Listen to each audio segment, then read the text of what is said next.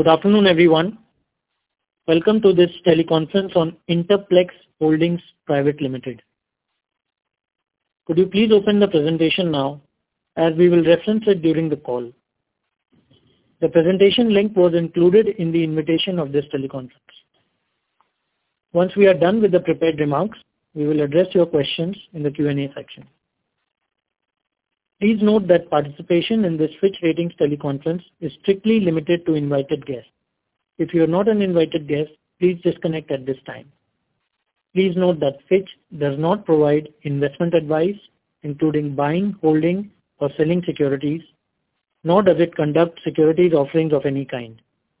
Opinions expressed by Fitch Ratings on this call may change in the future and are subject to the limitations and disclaimers printed on Fitch's related rating action commentaries and rating reports, and also accessible on the Fitch Ratings website.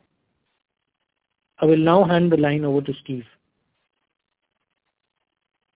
Good afternoon, everybody. My name is Steve DeRose. I'm head of Fitch's Asia Pacific Telecommunications, Media and Technology team.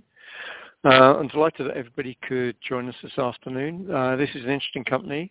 Certainly it's in a sector which we haven't seen many issuers from, at least coming to the market for the first time in the Asia Pacific region. And we were very interested to meet the company a few weeks ago and understand more about their business. And we've got a good story to tell you this afternoon about why we're rating Interplex BB-. And so probably what I'm just going to hand over to Nitin Soni straight away, who's the lead analyst on Interplex, and he's going to take you through the presentation this afternoon. As has been mentioned, we're available for questions at the end. Okay, Nitin, do you want to take us through it, please? Okay, thanks, Steve. So, hi guys, I'm Nitin Soni. I'm a director in the GMT team, and I'm based in Singapore. So many thanks for joining the call today. We'll provide our rating rationale on Singapore-based Interplex Holdings Limited company today, and I hope everybody has the access to the presentation which Rohit must have circulated. We have rated this company at BB-, that's the foreign currency and local currency IDR, with a stable outlook. And we have also assigned an expected rating to the medium-term notes program of BB- EXP. So we'll start with discussing about the key rating drivers. Then we'll switch over to the rating navigator, following up with the peer comparison and rating sensitivities, and then we'll open the floor for question and answers. So let's start with the key rating drivers. And we have segregated this section into two: business risk profile and financial risk profile. So at the outset, if you look at this company, this is a small precision manufacturing company which is producing, designing and manufacturing interconnect and high precision components in an industry which is relatively fragmented.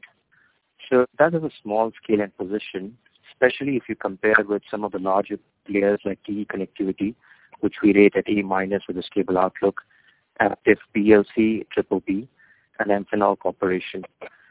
So the ratings are constrained at for a business risk profile, which we say the mid to low level B profile, by its smaller scale, its weaker technological capabilities, and its relatively smaller market share in a fragmented market.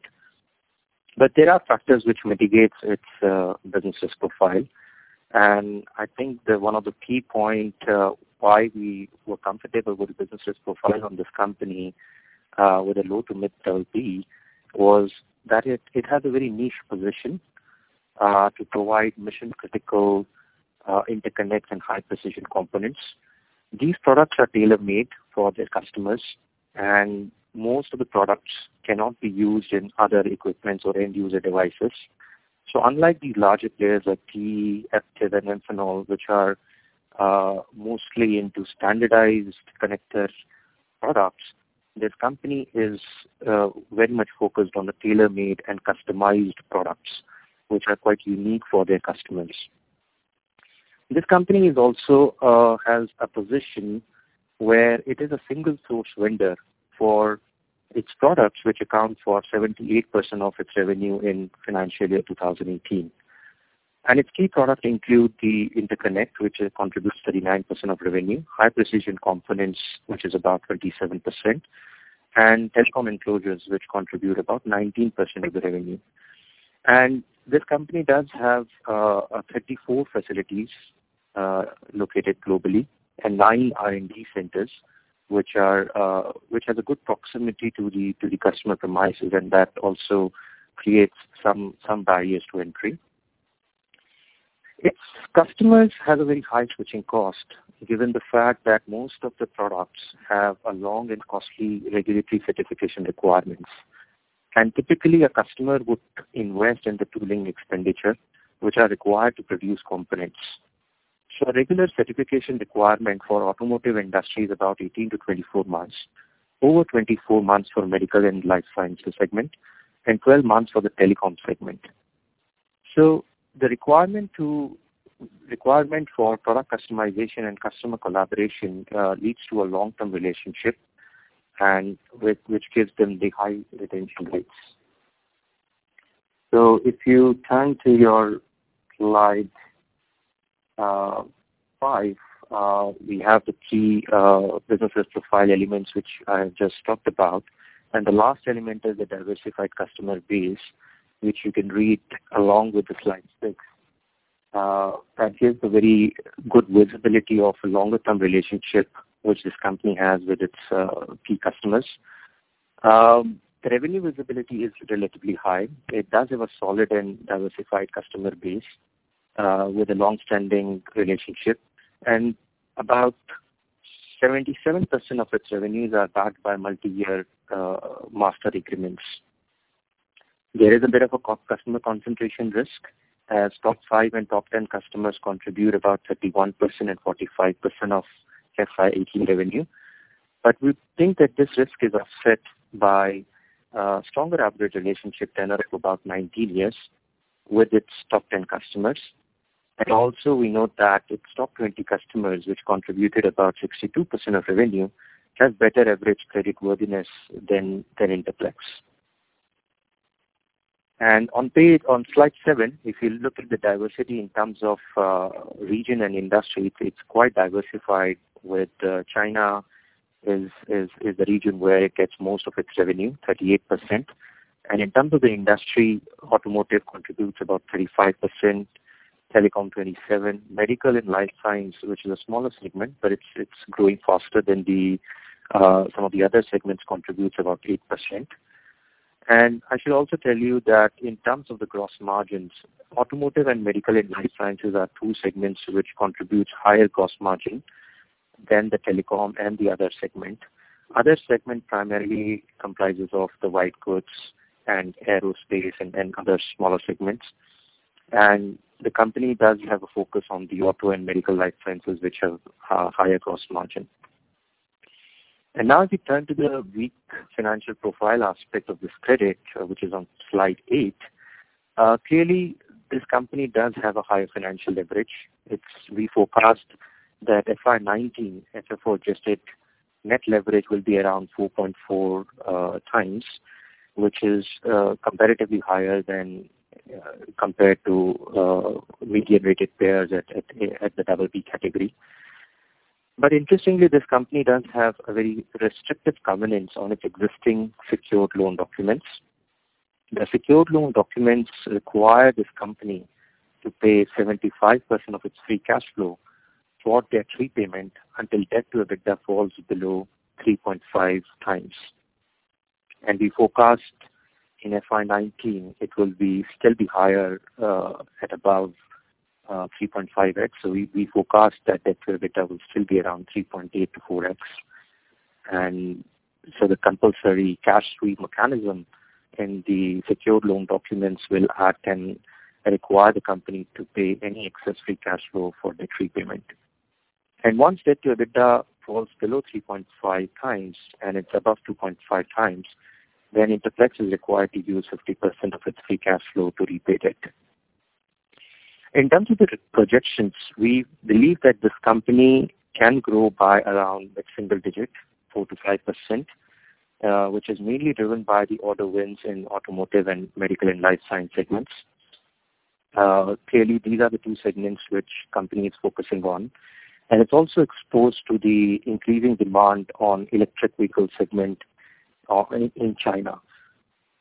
So some of the companies which are growing really fast in China and focusing on electric vehicles, this company does have a good exposure on those companies. And among those segments, automotive is one segment where they do have a revenue visibility. So there is an order book of about 433 million and 491 million, which they're supposed to execute in FY19 and FY20. This is backed by the investments which the customers have already done. It's not a guaranteed revenue, but it does give a good visibility that it's backed by the investments by customer. And we have, in our base case, we have taken a bit of a haircut on this order book, but we do feel comfortable with the revenue visibility, especially on the auto segment.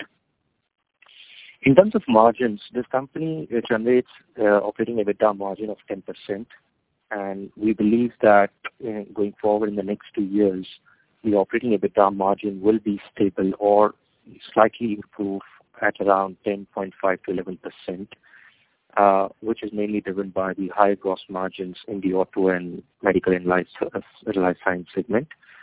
And most of the contracts also benefit from the fact that they have commodity cost pass-through clauses, which provide the cushion for operating margin for this company.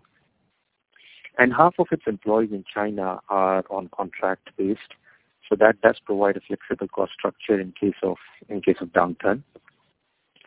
And on slide 9, if you see, we have a comparison with some of the publicly rated peers we have compared to Interplex. Clearly, Interplex leverages at the high end of the companies we have rated, similar to this industry. HT Global, which is also rated at BB-, probably has a higher leverage currently compared to Interplex, with FFO adjusted net leverage of 5 times. Printed circuit board manufacturer TTM, which is rated at BB flat, has much better leverage than Interplex, and Aptiv and TE, they are significantly larger and have a significantly better FCF profile, and their leverage is much stronger than Interplex. If you now come to the rating navigator, and if you move to slide 11, you would see that this is we represent the credit in a snapshot with the navigator, and you would see that the sector trend and diversification, which are marked with a light blue color, we believe that although that's a positive aspect of the rating, that's not really driving the rating, and that's why we have marked it as of low importance with a light blue color. So we believe that there are 2 key things. One is the company's market position and the financial structure, which is really driving the rating for this company, and both of them are marked with high importance with red color. Financial structure has an arrow of which is going up, which basically we believe that their financial structure is going to improve because of the restrictive governance mechanism and the secured loan documents, and they are required to pay a large part of their free cash flow for debt repayment. Profitability and financial flexibility is sort of good for this credit. Profitability is at 10%, and we believe that this should continue in the next 2 years at least. And now if we turn to the peer comparison on slide 13, you would see that Interplex is clearly a smaller company with lesser technological abilities and smaller market share in the high precision and connector industry. HT Global is not clearly a direct peer for Interplex, but it's an IT service mid-tier company rated at BB-, which has a good recurring revenue base and is growing above industry average growth, and that's growing at 10 to 12%, and generates solid free cash flow profile, but it's been constrained because of the high leverage and aggressive shareholder returns from the private equity owner barring private equity Asia, and a bit of a high customer concentration risk. TTM, which is a PCB manufacturer, is definitely a much larger company. Revenue is about $2.5 to $2.6 billion, and FFO adjusted net leverage is also significantly better at about 3 times. Management does have a leverage target of getting the leverage lower than 3 times. And the market diversity has improved over the years for TTM, and the customer concentration risk has also moderated over the years with some acquisition. Although this company is quite acquisitive, and they keep on acquiring, small to medium-sized companies in a couple of years. And key credit weakness for TTM is its fragmented market and weak position in the value chain and limited pricing power. But overall, we believe that Interplex BB minus is warranted because of its stronger business risk profile, constrained by higher leverage, and compared to some of these peers mentioned here, we are comfortable at BB minus. But it does have a small ratings headroom, as you would see in the rating sensitivities. Now we come to the slide 14. You would have revenue and EBITDA trend and debt and leverage. So as I said before, we do expect the leverage to improve to 4.2x in FY20 as free cash flow gets used to repay debt. And on slide 15, you have a trend over the FFO, free cash flow, and shareholder returns. You would see in FY18 there is a negative FCF of $44 million, which were mainly driven by the high working capital outflow during FY18, as the company's revenue grew by about 14%, and they won a significant order book in FY18, and because of the growth and investments by customers which are routed through receivables, the working capital outflow was significantly larger in FY18. Going forward, we expect the cash conversion cycle to remain stable at about 69 to 71 days, and we don't expect the company to face incrementally higher working capital outflows in FY19 and FY20. And lastly, if we come to the rating sensitivities, what could lead to a positive rating action? So we believe that positive rating action is unlikely in the near term, given the high leverage. However, we may take a positive rating action if FFO adjusted net leverage improves to below 3 times on a sustained basis, and there is an improvement in market position, and annual free cash flow increases to about $30 million on a sustained basis.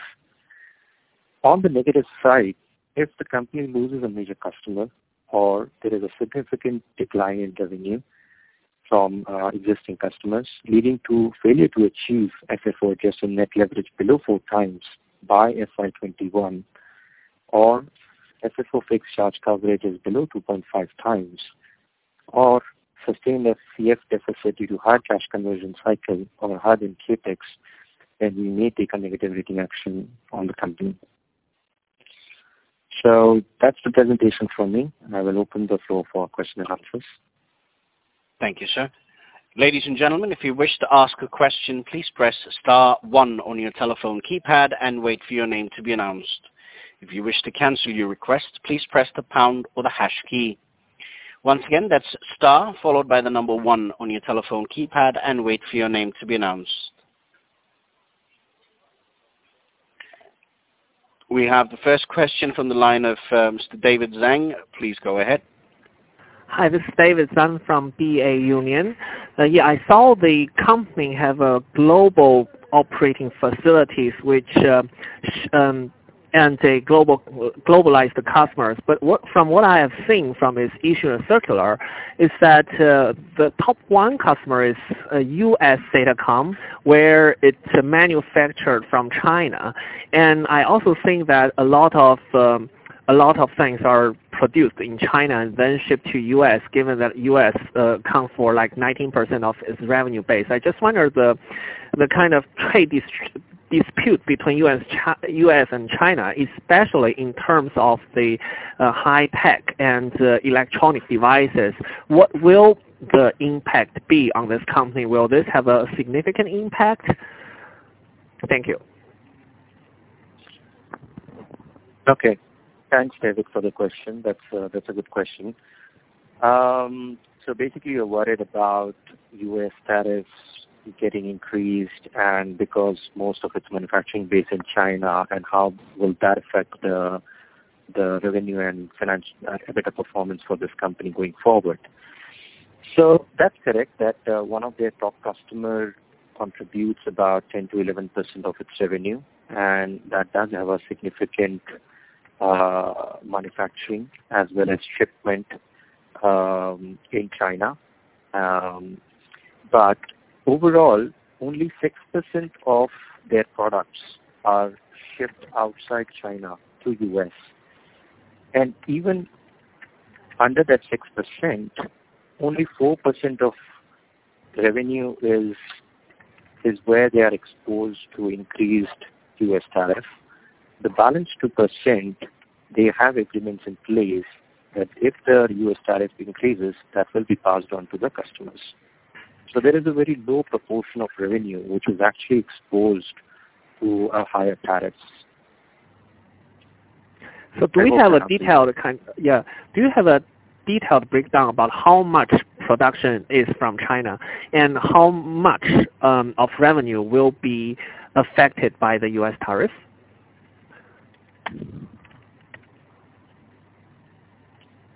Yeah, so as I said, only 6% of the products are actually shipped outside China to U.S.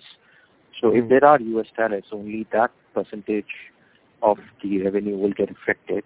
And out of that, only 4% is exposed towards the company, while the balance is basically will be passed on to the customer. In terms of the actual production in China, you can see one of the slides in our presentation. So about 38% of the revenue is produced in China, and I think it's fair to say that most of the products which this company is manufacturing is not meant for U.S. market. It's mostly meant for China. Thank you very much for excellent answer.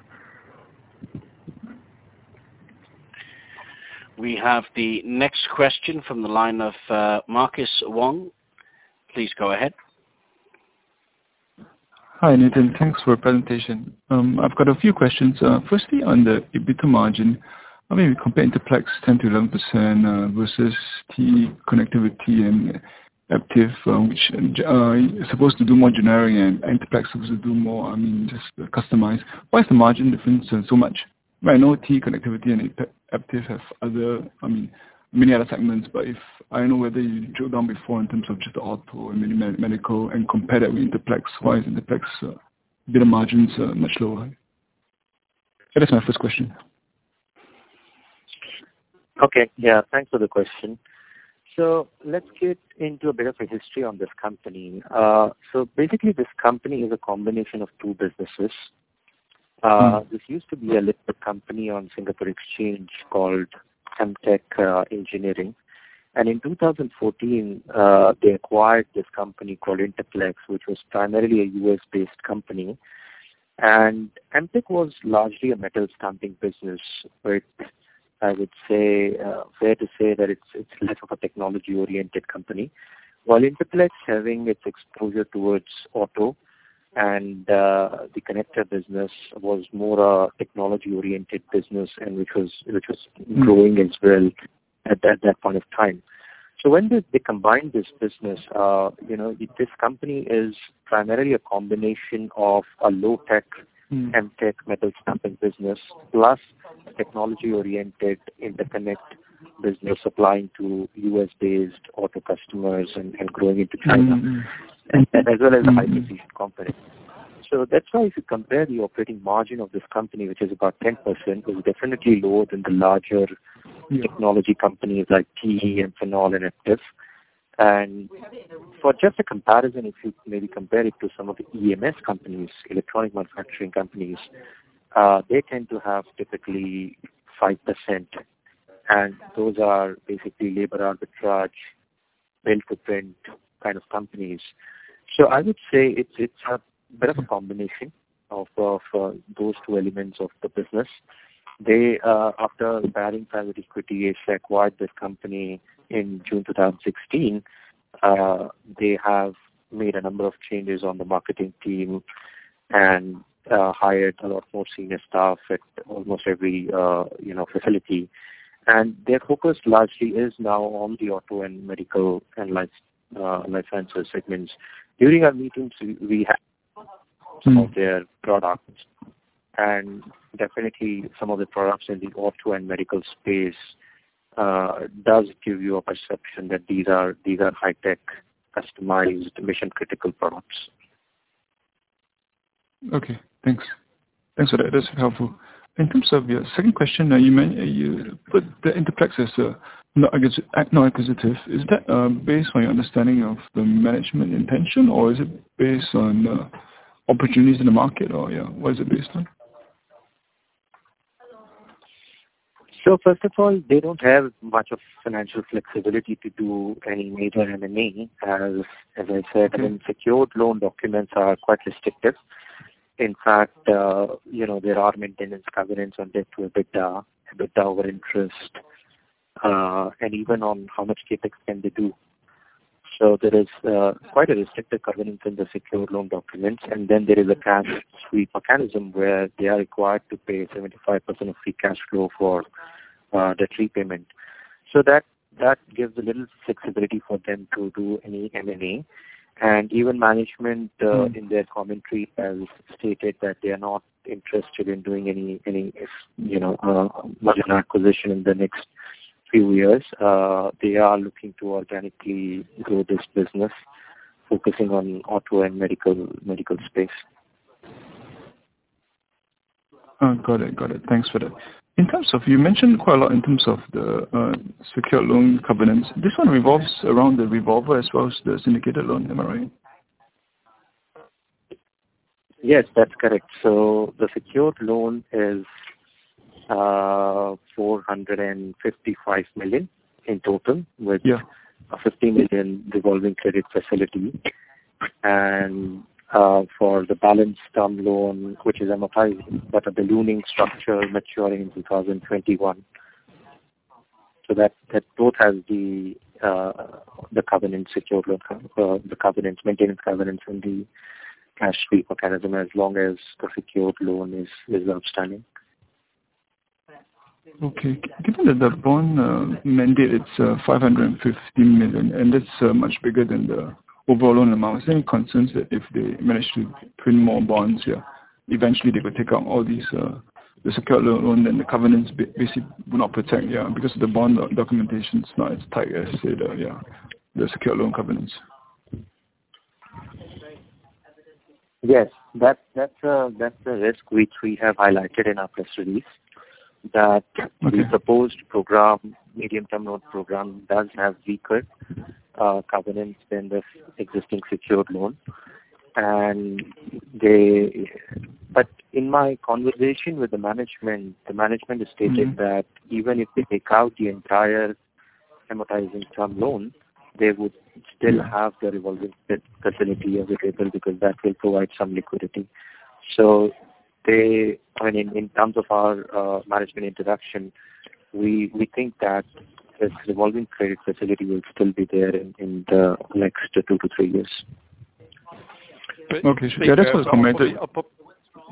Can I just maybe add some colour to that? It's our view that we agree, as Nitin said, that this is a risk and that investors shouldn't invest on the basis that the credit quality is reliant on the beneficial covenants in the loan document, because they may fall away over time.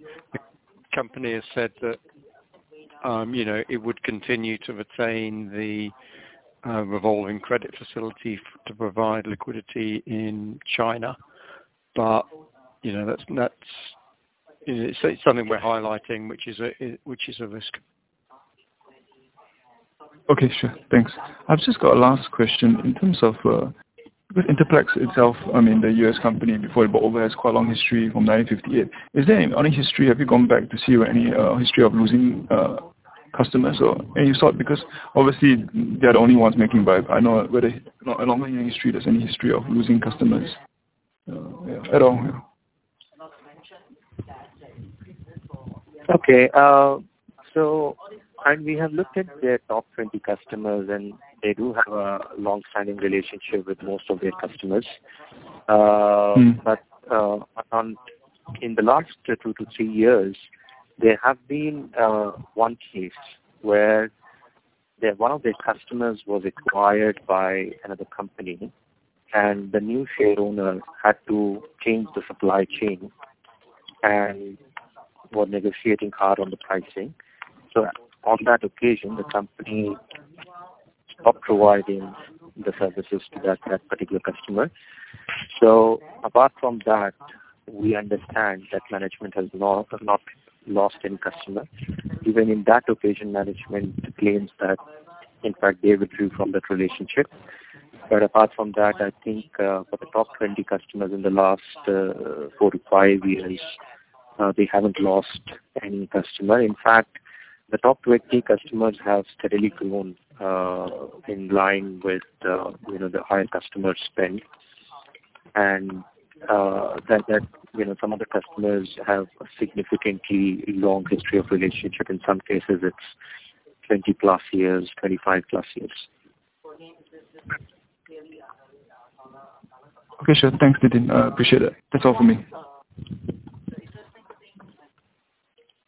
Once again, ladies and gentlemen, if you wish to ask a question, please press star 1 on your telephone keypad and wait for your name to be announced.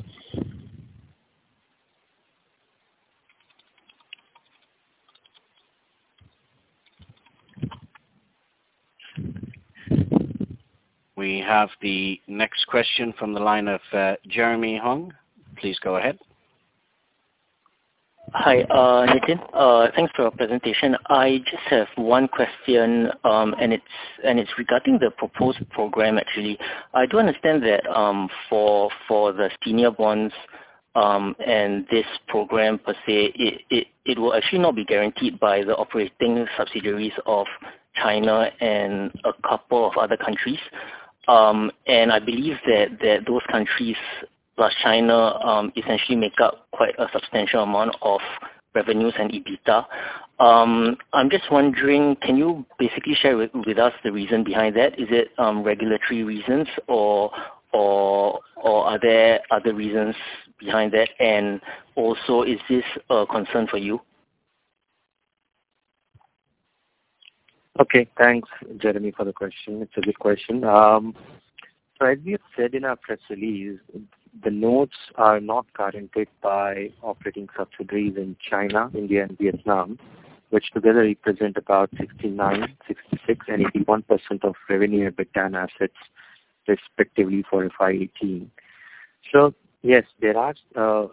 We know that there are regulations for Chinese subsidiaries to guarantee the offshore bonds, and that's same as in India. So there are regulatory restrictions on such operating companies to guarantee the bond. But most of these subsidiaries have the Interplex owns 100%. There are 2 joint ventures, one in Thailand, one in China, and there are, if I remember correctly, 2 to 3 subsidiaries where they do have 75%.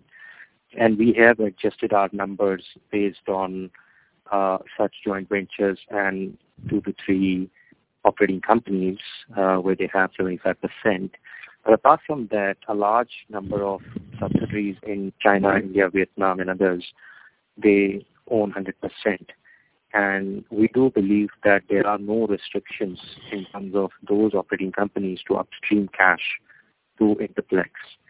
And in fact, in the last couple of years, we have seen that those Chinese subsidiaries have been upstreaming dividends on some occasions to Interplex.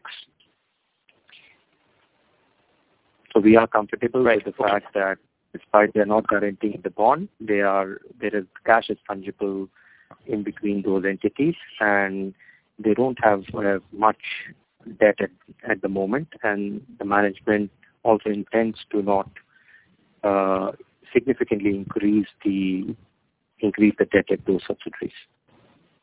Sure. Okay. Thanks a lot, Nitin.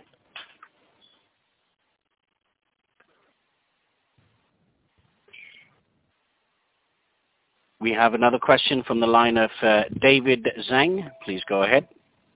Yeah, this is David again.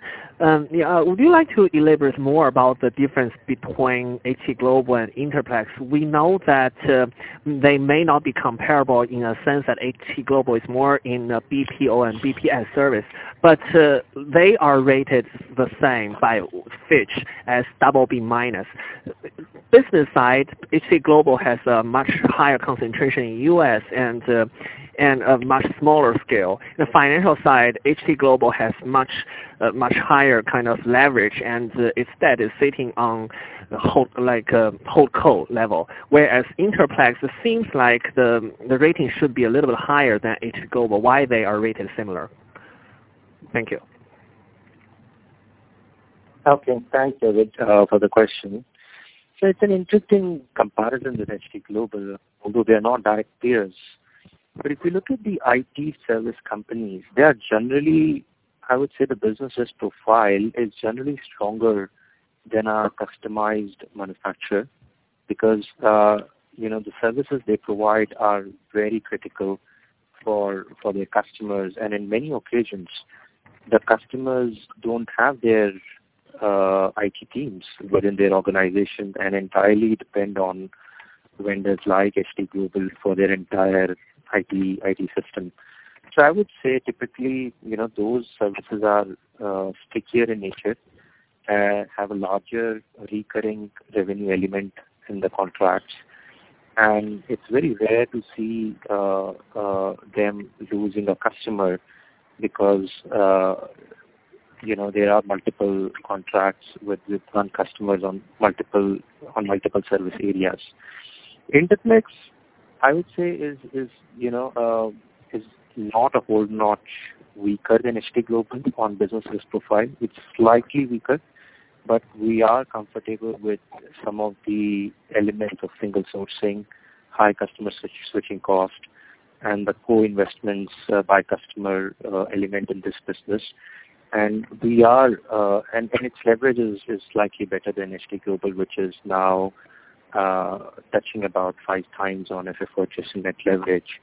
And if you're following HT Global, you would know that Baring has been extracting dividends and monetizing its investments through stake sales and tapping the bond and paying special dividend on HT Global. So they despite the higher growth of 10 to 12% and good free cash flow profile of HT Global, the leverage have still been higher.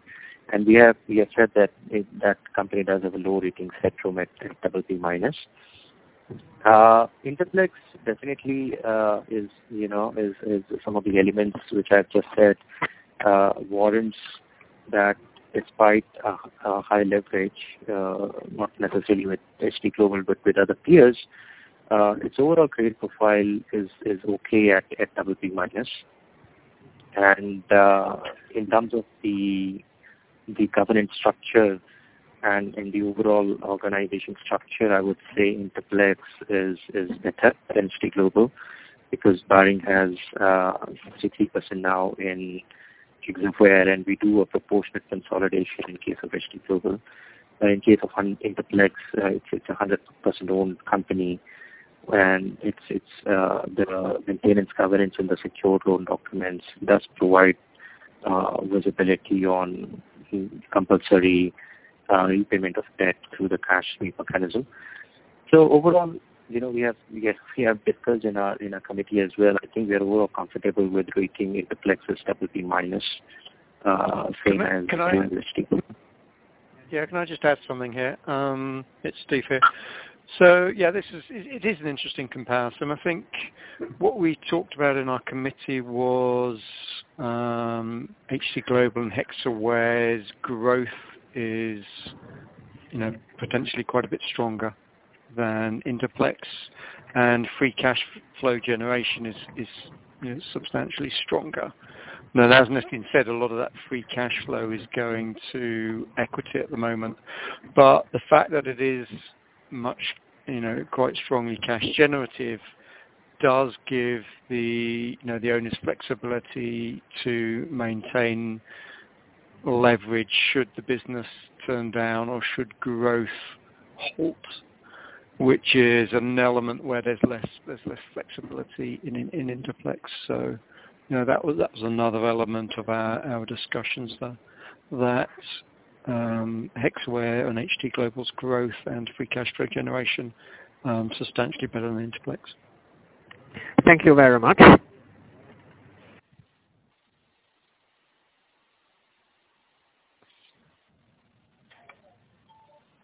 As there are no further questions at this time, I'd like to hand the call back to speakers for any closing remarks. Okay, thank you. Since there are no further questions. Yep. Sorry, Steve? Yeah, go ahead, right here. I was just going to say what you were going to say. Okay. All right. No, thank you all for joining this teleconference.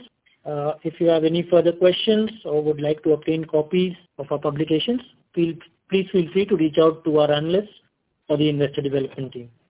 Thank you once again. Okay, thank you. Thanks. Thank you. Thank you, sir. Okay. Ladies and gentlemen, that does conclude our conference for today. Thank you for participating. You may all disconnect.